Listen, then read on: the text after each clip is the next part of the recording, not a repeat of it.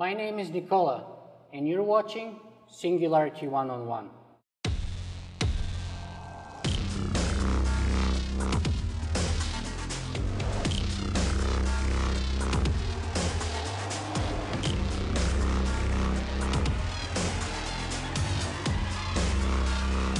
Singularity. Today, my guest on the show will be David Ettinger. Hi, David, and thanks very much for having us as your guest at the Cryonics Institute near Detroit, Michigan. Thanks for coming by. Fantastic. David, let me ask you, first of all, to begin our conversation, perhaps by introducing yourself a little bit, what you do and what the mission of the Cryonics Institute is. Okay, well, let me talk about the Cryonics Institute first and me second. That's the more important thing. Very well. The Cryonics Institute is a nonprofit membership organization composed of people who believe that in the future we're going to have radical improvements in medical technology.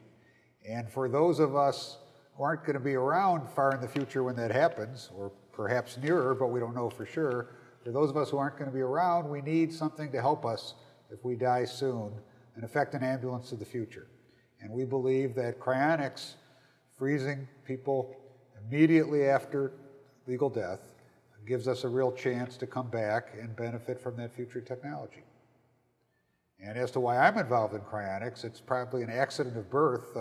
My father, Robert Ettinger, was the founder of the cryonics movement, wrote a book called The Prospect of Immortality, which introduced the idea in 1963. So I grew up with the cryonics idea.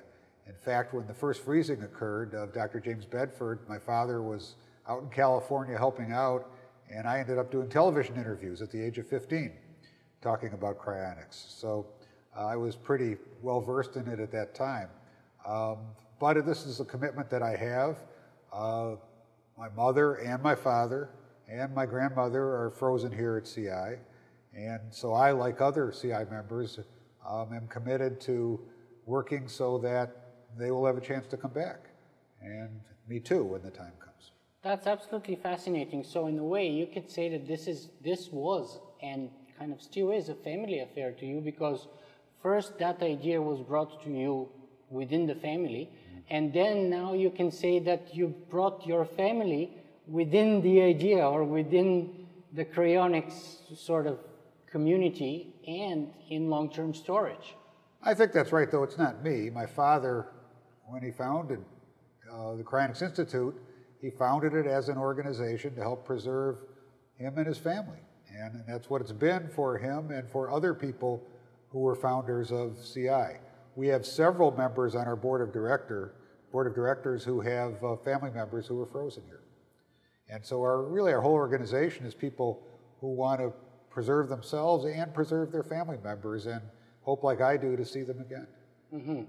And then let me ask you, what is your function, if you have one, within the structure of the Cryonics Institute? I don't have a formal position. I'm the lawyer to the organization. Mm-hmm. That's my day job, and that's what I do for CI. And I'm an advisor to the organization, sometimes a spokesperson. Like in this case? Like in this case. I've been involved in cryonics for so long that I guess I've learned something about it along the way. Yes, and I have to say that as part of my preparation for our conversation today, I actually went and I read your father's original 1963 or 4 book, The Prospect for Immortality, which is a gap in my education that I should have filled a long time ago, but I use this as an excuse to do it right now. And I have to say I was kind of fascinated that he had the sort of the foresight 50 years ago to come up with some of those ideas that we're still struggling with today. So isn't that amazing? And I mean, I would feel pretty proud if my dad did something like that. Oh, I think my father was a great man. Not as recognized as he should be. I would say so, yes. But you know, the payoff is still to come. He didn't do it to try to become famous. He did it to try to preserve himself and his family, and we certainly hope that that's going to work, and believe there's a very good chance that's going to work. My father actually came up with the cryonics idea in the late 1940s. He was seriously wounded in World War II, His life was saved only because of brand new medical technology at the time, which kind of, the theme of cryonics came up early in his life. If it had been a couple years earlier, he would have died. And he spent 4 years in hospitals and did a lot of reading and read about the initial pioneering research in cryobiology and wrote a little bit about it in the form of a published science fiction story at that time. And he thought, this is an obvious idea, people are going to be proposing it. He was in his 30s, starting his career, and thought, I don't need to worry about it. This will get done by the time I'm older. And then by around 1959, 1960, he looked around and nobody was proposing it. And he thought, I guess I'm going to have to do it myself. He wrote his book. His book at the time made a fairly significant splash. My father did a lot of television appearances. He was on, the Johnny Carson show about 8 times, for example. But nobody took that next step, which he was assuming others would do, and started a cryonics organization. So in 1976, he said, I guess I've got to do that too, and he did that. So my father's course all along was, this is something that makes obvious sense. This is something that I want for my family and for myself, and if nobody else is going to do it, I'm going to have to do it. And that really is an important theme, I think, for people today. Even today, there's organizations like CI in existence, and we will help you, but if you don't take the step to do something that's kind of unusual, that your neighbors and relatives may regard as kind of strange, you're not going to have a chance to live again. You've got to take that step for yourself to some degree. Yes, so I wanted to ask you this on that topic precisely because, for example, my wife, when I originally shared with her the idea about cryonics about a year and a half ago, she thought that it sounded very creepy. How do we sort of break through that sort of initial sort of feeling of repulsion or kind of pushing back that people seem to have naturally to feel like, and what should we do to combat that kind of attitude, perhaps? Well, one way my father used to do it, and I refer back to him because he was kind of the master at describing these things and did it better than I do, even though I'm a communicator for a living, was with humor. And you read his books and there's lots of jokes in there, some subtle, some kind of corny. But for example, my father said, being frozen is a horrible thing. It's just that the alternative is even worse. And he said, I don't like the idea of being frozen, but being in the ground with worms eating me is a lot more creepy. Yeah. So the truth of it is, I think people don't like to deal with death. Death is a horrible, horrible thing, a final thing that's existed throughout human history, and until now, people had no hope of doing anything about it. Yeah. So what's the rational reaction to this horrible thing you can't do anything about?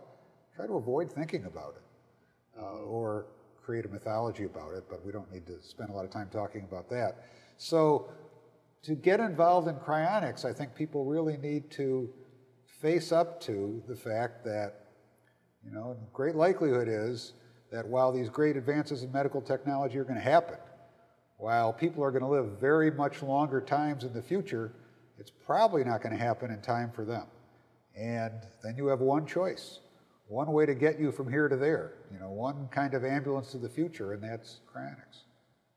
Yes, and I have to share with you that our journey together, me and my wife, was something similar. I tried to use both humor and also a little bit of education to teach her about the process and also ask her to seriously consider the alternative. Yeah. Like, is it better to go in the ground and be eaten by worms, or is it better to stay in cold, in long-term storage in minus 195, 96 degrees? And, it may not sound very, attractive, but it's the best given the alternatives. It's like the least worst of all the options, at least. And this is how me and her, we started with, oh, this is very creepy, to, oh, maybe it's worth considering, to, okay, I'm doing it. Yeah.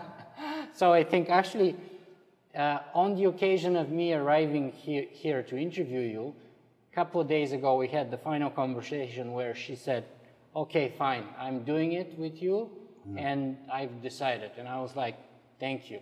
So it took maybe a year and a half of that sort of ongoing conversation, and lots of jokes and lots of sort of tidbits of information and considerations of the alternative. Because she was like, for example, I don't want some technician at Alcor or at the Cryonics Institute to be handling my body. I was like, so do you prefer if it's a mortician? Right. What's the difference? Somebody will, right? If I'm not there, and I mean, I'm not a professional, so probably even if I'm there, I'll be watching. I wouldn't be handling, or if I'm dead and you're there, you wouldn't be handling my body, you'd be watching. And knowing you, you probably wouldn't even be watching. So you wouldn't even know what's happening with my body. So I'd better be in the hands of people that I know, like, and trust, rather than some mortician that I've never heard or seen of in my life. And have the prospect of actually waking up a few decades or centuries later. So to me, there's a very clear and definite benefit upside, whereas the alternative is only guaranteed nothingness. I think that's right, and I think there's a big upside for people who want to become cryonics patients and their families from the hope that it gives you too. You know, I'm 62, and so I'm getting up there a little bit.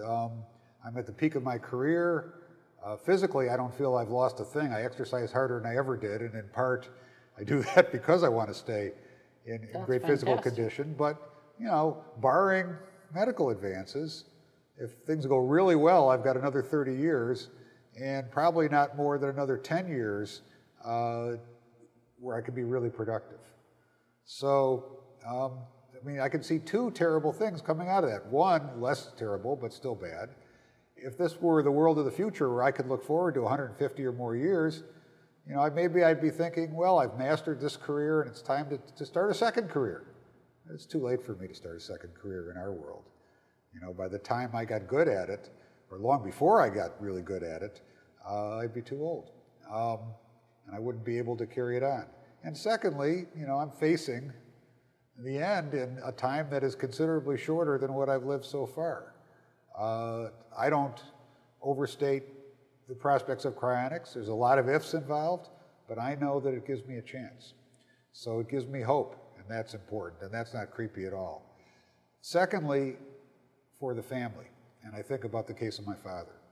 You know, he lived to 92, and at the end, we were trying really hard to figure out ways to extend his life. And you know, one thing in our society is that at 92, it's hard to keep the doctors interested even. And we were working hard at that, and we failed at that. But we were also working really hard to provide him with the best possible freezing by being prepared in every way.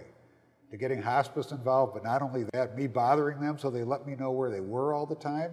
And the hospice people showed up moments before he expired, so we had him immediately declared legally dead, to having 24-hour nursing for the last few days, because we knew it was near the end.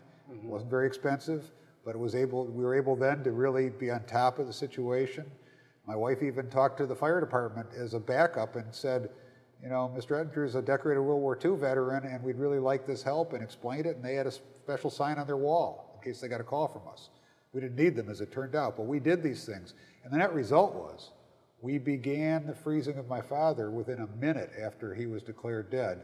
Very important in terms of limiting freezing damage. And so, you know, the next day, after it was all done, I mean, I felt horrible. My father and I were very close. But at the same time, I felt really good that I'd given him a chance, and I'm actually feeling a little bit emotional about it right now, and that I'd done my best and I'd done what he would have wanted. And so it was an awful lot better than if he had just died. I have to agree with you entirely. And here's the other sort of a barrier that we had to overcome with my wife, because one of her problems for considering signing up for cryopreservation was she was saying, well, I don't want to wake up 100 years later with all my family gone. Yeah. And my response to that was very simple. Look, if you sign up, then we have to get your mom. Yeah. If we get your mom, your dad's going to sign up. If we get your mom and your dad to sign up, your sisters and everybody else is going to follow. So, very simple solution. You don't want to be without your family? Great. Let's sign them up too. And let's be all together. Like, what's wrong with that? And of course, the key person to sign up for that would be my mother-in-law or her mom. Yeah. So now we're going to go to that process to see if we can convince her. And I think if we can make that sort of breakthrough there, it will be easier for the rest of the family. Yeah.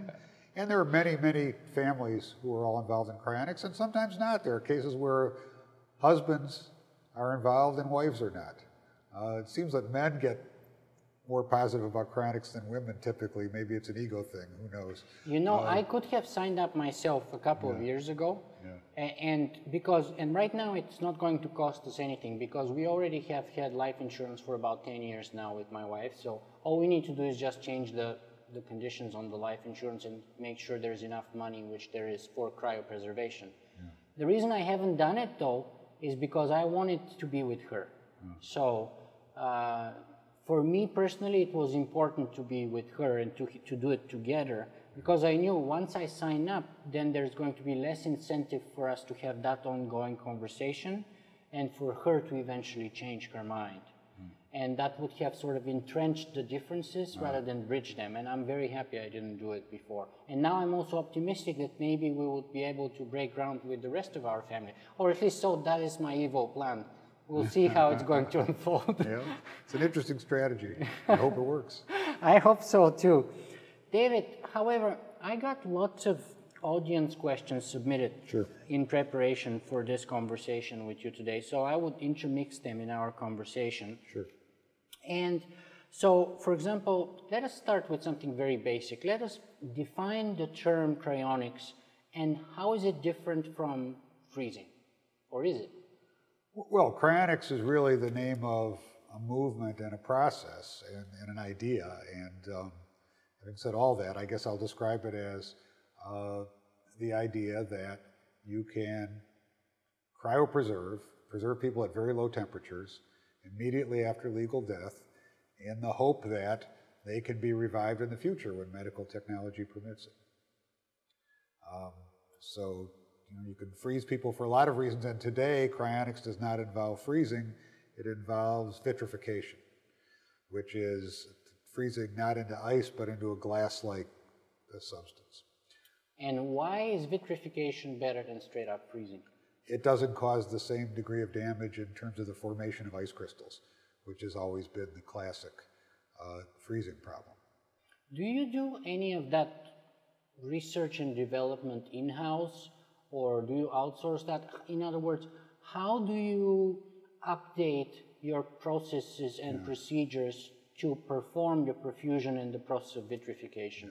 So CI has done it both ways at various times, and CI has also relied in part on research that has been commissioned by the Immortalist Society, which is a tax-exempt organization that is really unrelated to CI, but also founded by my father originally and shares many common members.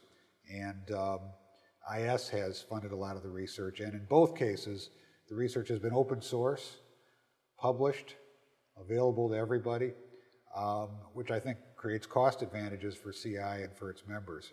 And the research has been very practically oriented in a number of respects, seeking what's the best perfusion solutions, and CI has been through several generations of them, including vitrification solutions now being used.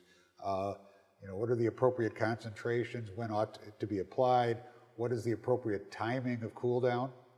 I think Andy described earlier what our timing is, and that's based on research to try to determine what minimizes the damage. What are the most important steps of the process? And one thing we learned is if you have 1 hour of warm ischemia, meaning the patient dies, there's no oxygenated blood flowing to the brain, and enough time passes without cooling, that is the thing that causes the most damage. So interestingly, the most important thing you can do is not the technical things, which we do, but is practical steps to make sure that you begin the process as quickly as you can. And we spend a lot of time working with members to try to make that happen. Speaking of that process and procedures and research and development, I was just reading your father's book, and I couldn't help it but notice that And he had an amazing amount of foresight, but he was very optimistic, and it's very easy for me to say now he was very optimistic looking retrospectively, because if I'm looking forward from today, I tend to be judged by the same measure, and people often tell me, well, you're very optimistic, and I probably would make the same over prediction. But is it fair to say that the pace of development of the processes and the procedures on the one hand, as well as the adoption by the wide population of cryonics, have been considerably slower than your father was expecting and or hoping for? Let me talk about adoption and then processes, and then give you a caveat. So I'll go on for a while. All right. In terms of adoption, my father thought this is obviously a good idea. And I agree. And people are going to adopt it en masse. And as someone who grew up in it, I also think it's obviously a good idea. So I've had to spend time thinking about, well, why haven't more people thought that? And I've already given kind of my take on that, which is that people don't want to think about death. So my father certainly, as I described, first he thought the idea would be raised publicly without him. Then he thought people would start organizations without him, and he was wrong on both those fronts. And certainly he was wrong about the pace of adoption of cryonics. Having said that, in the 1990s, things picked up. And while, it's still, dead in the ground, 1 million cryonics 1, or some ratio like that, the ratio's gotten a lot better than it used to be. And our growth is faster. And the vast majority of our patients have come in the last 15 years, even though this organization's been around for 40. And I think there's a reason for that argues for faster growth in the future. How many patients do you have altogether? 124, 125th patient will be here next week. Already, process has already begun, hasn't come in here yet. You see, that's still not a big number for me. It's way too small than I would have expected and hoped for. I agree. It's that 1,000,000-to-1 problem I just mentioned. And I think there's really a second important reason for that I'm glad you said that. I think, personally, there are probably millions of people in the world, maybe low millions, but millions, who have heard of cryonics, have said, that makes sense, and then didn't do anything. CI gets lots of calls from people who say, my mother, my grandmother died. Cryo-curious. Well, cryo-curious, or even cryo-convinced, but not cryo-committed, if we want to coin some phrases. Because we get a lot of calls from people who say, my mother died a week ago, my grandmother died 2 weeks ago, what can you do? And it's too late. The problem is 2 weeks ago, my goodness. People don't, because people die unexpectedly.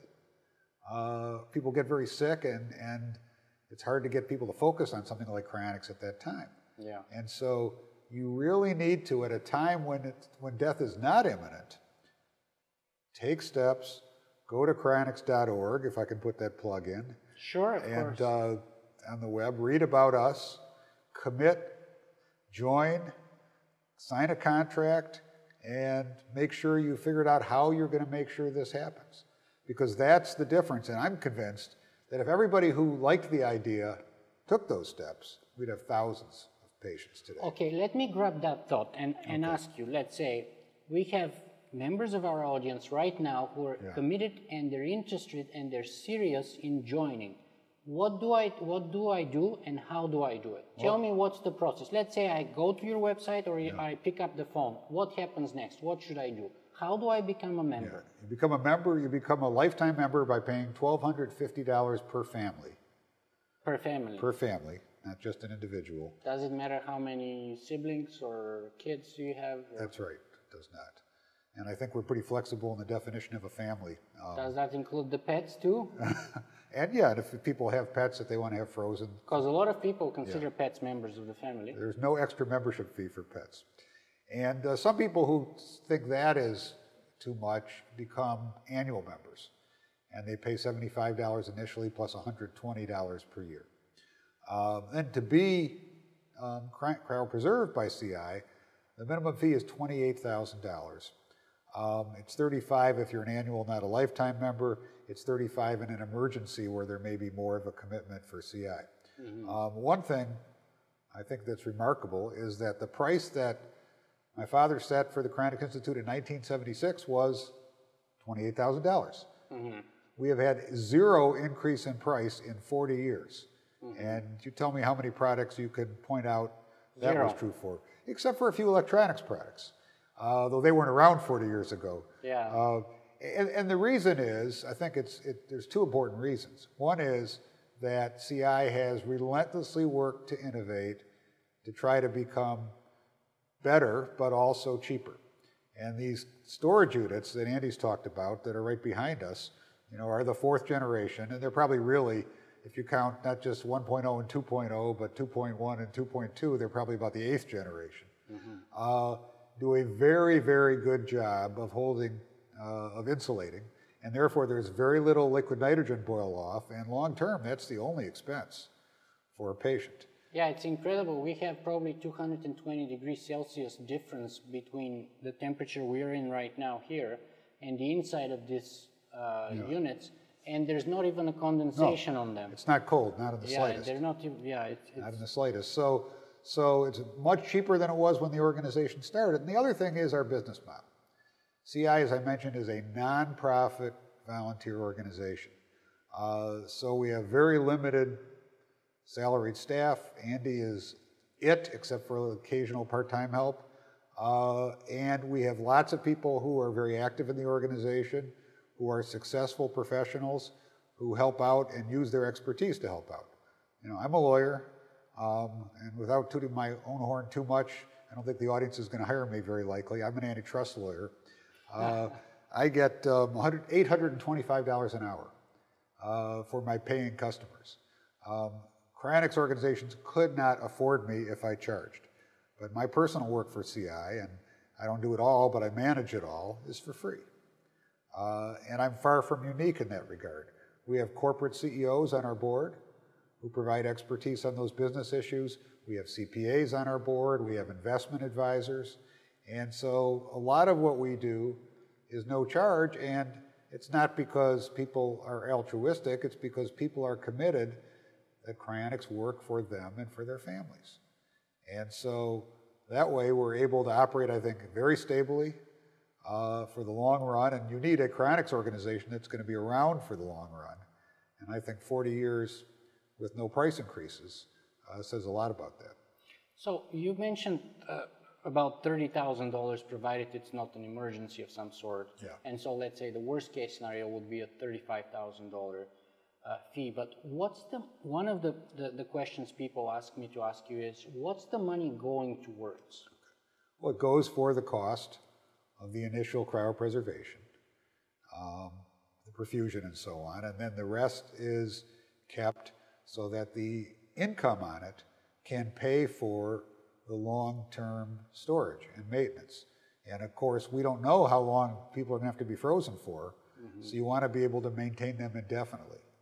So you need a capital fund, the income of which can be used to maintain the bodies indefinitely, and that's what a large part of that pretty small sum goes to. So a portion of the funds goes for the procedure itself, and then another portion goes for the fund, which basically is the sustainability fund that provides for ongoing expenses indefinitely. Right, right. I should add that those fees are for a patient who is treated here in Detroit. If a patient dies remotely, and many do, there can be additional expenses ranging from nothing in some cases to most commonly a few $1,000s for the assistance of a funeral director. And in every case, we provide information and assistance to them. What funeral directors do is very much like perfusion, and so we can aid them in even doing the perfusion offsite if need be. Up to there's this organization called Suspended Animation, which is a cryonics organization which does standby perfusions, and their fee is about $60,000. So some members, and I think they do it really for several cryonics organizations, they do all the remotes. Some members choose that, others use funeral directors, others get assistance from standby organizations of our members in various locations. We have a Cryonics UK, a group in Toronto, and more are forming, and we are about to come out with a standardized standby kit for such groups. And some of them don't charge at all. So the costs of having these things done remotely can be, very modest, much more modest than our full fee, depending on the circumstances and the choices that a patient makes. Yeah, that was actually one of the follow-up questions that I had that you kind of preempted almost completely, and that was broken into two parts. Like, what about us in Canada, who are very interested in being cryopreserved? What can you offer to us? And then, even one step further away, I have lots of people from the United Kingdom, from Germany, from other parts of Europe, and even the rest of the world who are interested in potentially becoming members. What do you suggest we should do? Well, first of all, that's not a new issue for us. Almost a third of our members are outside the United States, and 30-some of our patients of the 125 are from outside the United States, including as far away as Asia. So, we are used to dealing with those kinds of issues and do so all the time. We have dealt with the knotty issue of what does $28,000 mean if somebody's working in a different currency, and figured out how to do that and so on, to deal with those kinds of fluctuations and that problem. But even more importantly, we're working with groups of our members in various locations to form these standby organizations so that they can work together and help each other. And that's yet another solution.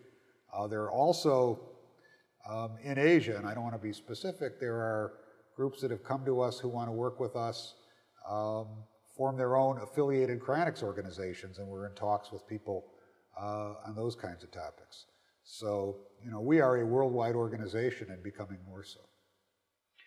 Let me go back a little bit about the question pertaining to the speed of progress, because we addressed one half of it and we kind of... You're right. I went off. I digressed. I digressed you too. So let's talk about the speed of progress. And we already covered the adoption issue, but what about the speed of progress? And that would be pertaining both with respect to the procedure and the sort of perpetual improvement and of the efficiency and the speed and the quality of the preservation and vitrification, as well as the eventual long-term storage. Right. I mean, you guys have very modest budget, I imagine, compared to the scientific potential that we can focus on these issues so that we have better processes, better storage facilities, better storage technologies, and once that scale reaches up a certain level of adoption, it will be also infinitely cheaper, so everybody wins. Right, though I think on the storage side, we are pretty darn good, and maybe you could get better, but I have to agree. There's not a lot of room to improve there. Yes, I have to agree, but the procedure perhaps and the rest of the process could use a serious improvement. Well, there's more to be done, and we're doing it. The problem is, it's hard to be able to tell how much room for improvement there is because it depends in part on having the best possible freezing technology, and in part on having the technology for revival, which is going to be a function of overall improvements in medicine. And so how short are we in the first half? It's hard to tell without the second half. Having said that, for example, well, go ahead, or I can add more. For example, one way of sort of benchmarking our performance would be, if it's possible at all, to do an fMRI before and after preservation, and sort of compare the differences or the damage that was incurred during that process. And once we have a database of, let's say, the earliest cryopreserved patients, which we can probably do fMRIs on them, and the latest one, and we can sort of compare the baseline and see whether for the last 50 years or so we have gotten any better at that process or not. Well, I think we're pretty sure we've gotten better because the research we have done is all based on evaluating what happens through experiments, using different rates of freezing, using different solutions and so on. And we know we're doing these things in a way now that improves and limits the freezing damage. And there's a lot of different ways to test that, by the way, and that's another controversial issue, actually. Brain slices tell you something, but it's not a functioning brain. MRIs of a whole brain tell you more difficult to do. We have some eminent biologists advising us who say we ought to be doing evoked response testing. which means, when you flash something on a retina, does it show it? Well, but that requires you to freeze the brain pretty well and the eye. So it raises some other issues. And so these are among the things the research is grappling with. It's getting better, but you're absolutely right that the funds are limited. It's partly a function of the lack of a widespread interest in cryonics. It's partly a function, if I can add something, to the space program going belly up, because that's where most of the money for cryobiological research was done at one time. Sure, yeah, that's a fantastic point, because my personal concern is that honestly it has not progressed as far as your dad was expecting, and honestly it has not progressed, and it doesn't seem to be progressing as fast as I would have hoped it would in the last 10 years or so. But that's also true on the flip side. When I was a kid, 2001: A Space Odyssey came out, Yes. and we're not there today. We're well past 2001. More and more we hear, where are those flying cars we were promised? On the other hand, in other ways, things have happened more quickly. And by the way, that's true in medicine too. In 1970, the United States launched a war on cancer, and the goal is, I think, to cure cancer in 10 or 15 years, and we're far from that today. Having said that, there are reasons to believe that major improvements are coming. And having said that, while it's very hard to predict timing, everybody who predicts things wouldn't happen, would not happen at all, has been proven wrong. And my father did lots of examples of what he called the can't-do experts. And I'll give you two or three because I love these. One is H.G. Wells, who of course was a famous science fiction writer and visionary, said that heavier-than-air flight would always be impossible. Do you know when he said that? 1902. Exactly. I read the book yesterday, so I remember that exactly. Okay, I read the book yesterday. A year before the Wright brothers, and you probably know the next one too. Yes. And you know who it was who said in 1940 that there'd never be more than 6 computers in the world? Watson. Exactly, the founder of IBM. Yes. So, people who have predicted that things wouldn't happen have always ultimately been wrong. Now, we'd like to be farther along today in all these respects, sure. But is there reason to doubt that the damage that's occurring today is curable by future technology? We don't know for sure, but I don't think there's strong reason to doubt it. I think there's an unlimited potential or a vast potential for medical technology, and cryonics is still the best bet in town. My father said sometimes some people will not be satisfied until somebody has been frozen and revived and lived forever. By its nature, cryonics is a bet, and until it works, in the future, down the road a ways, nobody's going to know for sure. Yeah, but you're betting on life, whereas the alternative is a guaranteed death. That's exactly so right. You know what? I would take the bet, even if it's a low probability of a success, there is still better than zero, whereas the alternative is zero. So you're still better off taking a bet than not. That's at least in my calculations. That's exactly right. And how much better than zero? It's hard to say. I think it's a pretty good shot. I think anything better than zero is better than zero. Well, that's right. But there's those people who are pessimistic can't really point to evidence that leads them there. We know, for example, that not too many years ago, they used to say if you're 3 minutes without oxygen to the brain and you are dead. Yeah. Well, except they started reviving people all the time after more than 3 minutes. And just this year, they started doing human trials on suspended animation. Right. So the reasons for pessimism are usually rebutted. That's the lesson of history. Yeah. And I think the same is likely true of cryonics, though nobody can be sure. I agree, but what you mentioned leads me to another two of the most popular audience questions that I've gotten here, and that is, what's the guarantee it will work, which I think we kind of covered, and have we brought somebody back? Yeah. So would you like to very quickly address those two, perhaps because time is advancing? Well, there is no guarantee that it'll work, and we're real clear on that, and I think we've talked about that.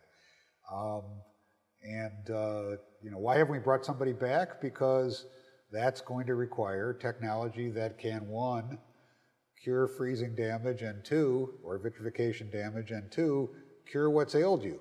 And most of the people who are being frozen are pretty old, and they're going to need some real improvement in technology dealing with aging before they're going to get brought back. So it's not going to happen overnight. But the nice thing about being in liquid nitrogen is not a whole lot's happening to you. You can afford to be patient. And we have built an organization, can't be sure of this either, but we built an organization that we believe can be here for the long haul until technology develops. And again, it may be imperfect and it may be not guaranteed, but it's better than the alternative, so that's good enough for me.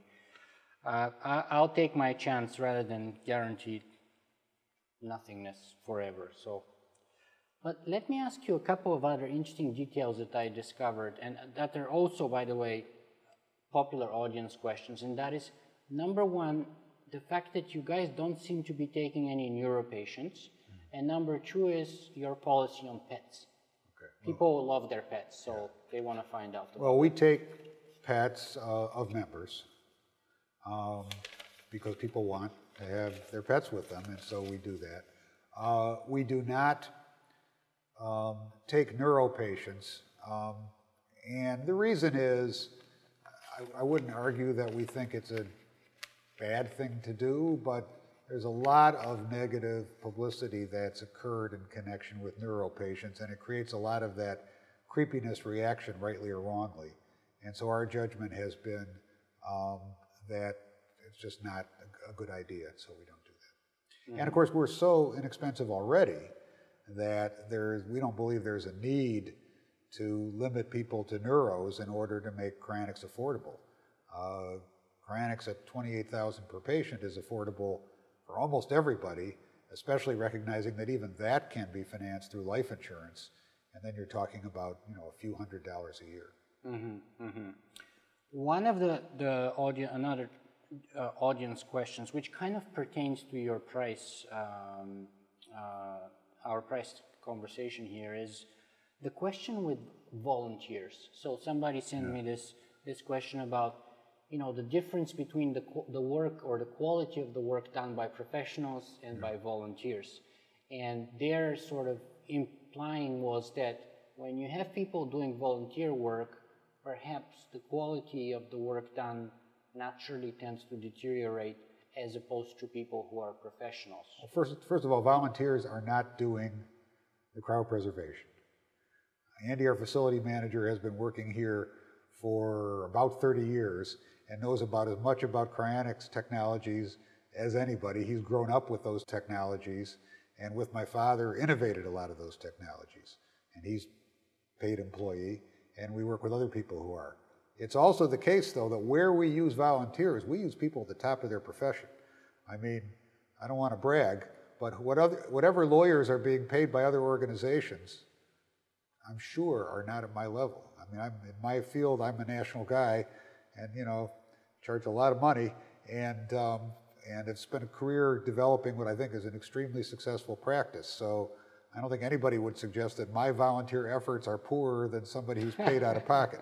And that's true across the board for us. I mean, we have, very, very skilled people. We have people advising us on research who are considered the fathers of their fields in research. We have, financial professionals who are extremely skilled. We have corporate CEOs, as I mentioned, and they don't have less incentive than somebody who's paid. I would much rather have somebody like me or like other people in cryonics. I'm doing this because I want my father and my mother and my grandmother to come back. You tell me, is that more of an incentive or is it a few more bucks per hour? I really think that our business model is more effective. Now, does everybody volunteer? No. I mean, a small fraction of our members volunteer.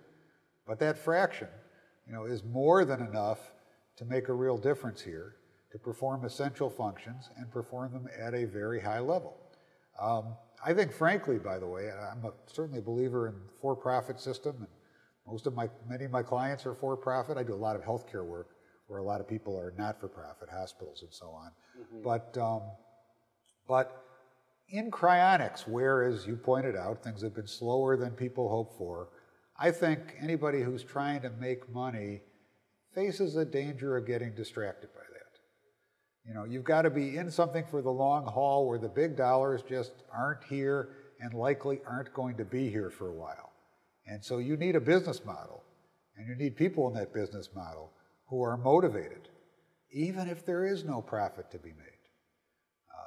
And, you know, my situation, if we never added another patient, it's not going to happen. If we added a patient we're adding a patient this week, we're adding patients all the time. But if we never added another patient, would I go away and say, oh, there's no money to be made? No, I've still got my father and my mother and my grandmother here. Yeah, and as long as we've got the capital to keep this joint running, I'm going to make sure that they're around so we can try to get them revived. And that's a whole another level of commitment than a few people getting paid who come in for a paycheck and then leave. And I would much rather have, again, highly expert volunteers who are willing to do this for the benefit of themselves and their families than somebody getting a paycheck. From an organization that may or may not, you know, have the volume to pay as many people as it would otherwise need to pay. And I'm not just talking about CI, I'm talking about any cryonics organization. We've had foreign groups come to us and wanted to affiliate with us, and I remember one, I won't even tell you the country. They did a business model, and it showed them with 20 patients in the first year and making money. And I had no problem with their being for-profit, but I said, come back to me with a business model that shows you with no patients in the first year, and you're still able to sustain, and we might be interested, because if you're not looking at this for the long haul, and if you're not prepared to go slowly in a country where there's essentially no knowledge of cryonics in the particular case, it's not realistic. I hope you do great, but you know, this is not a get-rich-quick scheme. That's been established by now. You know, back in the 1960s, the get-rich-quick guys would come to our house. I remember them when I was a kid, and my father would send them away, and none of them got rich. Cryonics isn't for that. And so I think our motivation and our model is in the right place. That's excellent. So let me give you another concern that was submitted to me, and that's securing against vandalism, theft, or sabotage. So people are concerned. They're here. Let's say they've had very good vitrification done on them. They've been successfully placed with the minimum damage in long-term storage. How do they? In other words, what kind of measures or action do you do to minimize vandalism, theft, or sabotage? We've worried a lot about that, and not just those, but you know, natural disasters, fires. We spent lots of times on board meetings worried about that. As you can imagine, people are worried about themselves and their families. And so, number one, we have state-of-the-art alarm systems that connect to police and fire. We're very near fire department and the police department, and connect to local members. We have video camera systems, which the board can view and does real-time, remotely, to make sure things are okay. We have somebody here almost all the time. We have units. You know, you could take a mallet to this thing and it wouldn't have any effect on it. For somebody to do damage to these storage units, you know, they would have to be the Russian army and not on vacation. It's a current reference of this week with what's going on in the Ukraine. But, you know, you'd have to have serious implements in order to do any harm here. We have a sprinkler system, an automatic sprinkler system. So, you know, we have taken a lot of steps. And if anybody has a bright idea about any more, we are open to them, because everybody wants to avoid not just the likely problems, there really aren't any, but the unlikely problems, because we need to be here for a long time and avoid all those problems. Now, let me ask you for a couple of alternatives that have been proposed in the last few years, and most notably, that's the one by Ken Hayworth, which is chemical brain preservation. The idea, namely, being that if you can, first of all, that under electron microscopy, or when you view the brain tissue samples under electron microscope, you see a lot more damage than with other techniques that are commonly used right now. Let's say, for example, with an fMRI machine or something like that. And also the other benefit is that it allows you to store the brain at room temperature.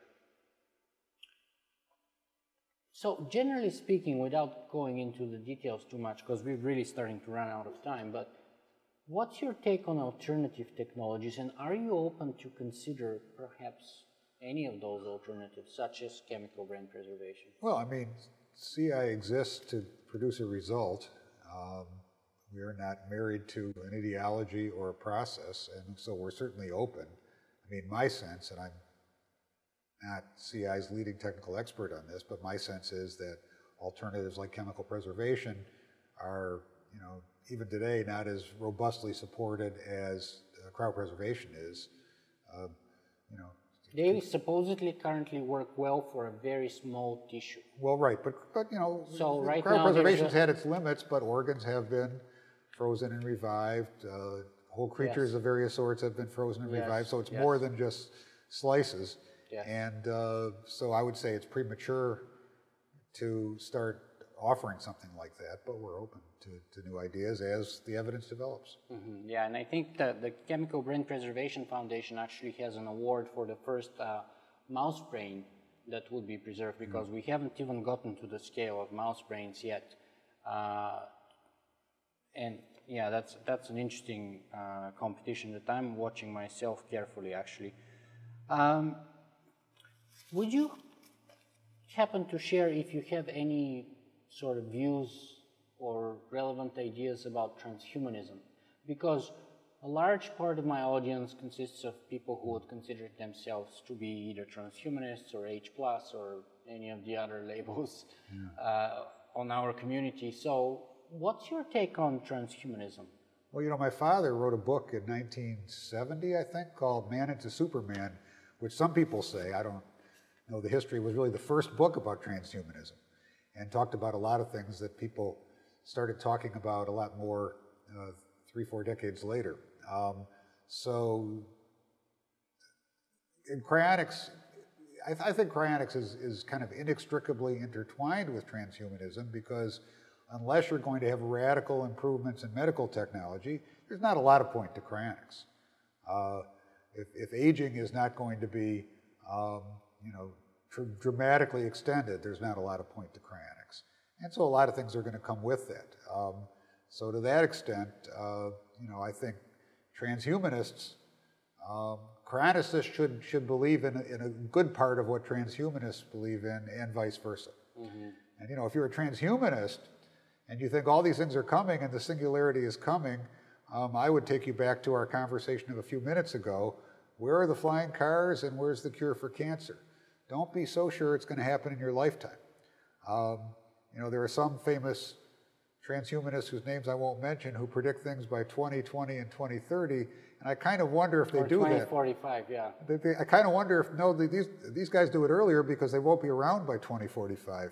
I kind of wonder if in part, unconsciously or consciously, they do it because it's going to take that to be soon enough for them before they die. Actually, Ray Kurzweil and Terry Grossman, they both have these bridges that they call.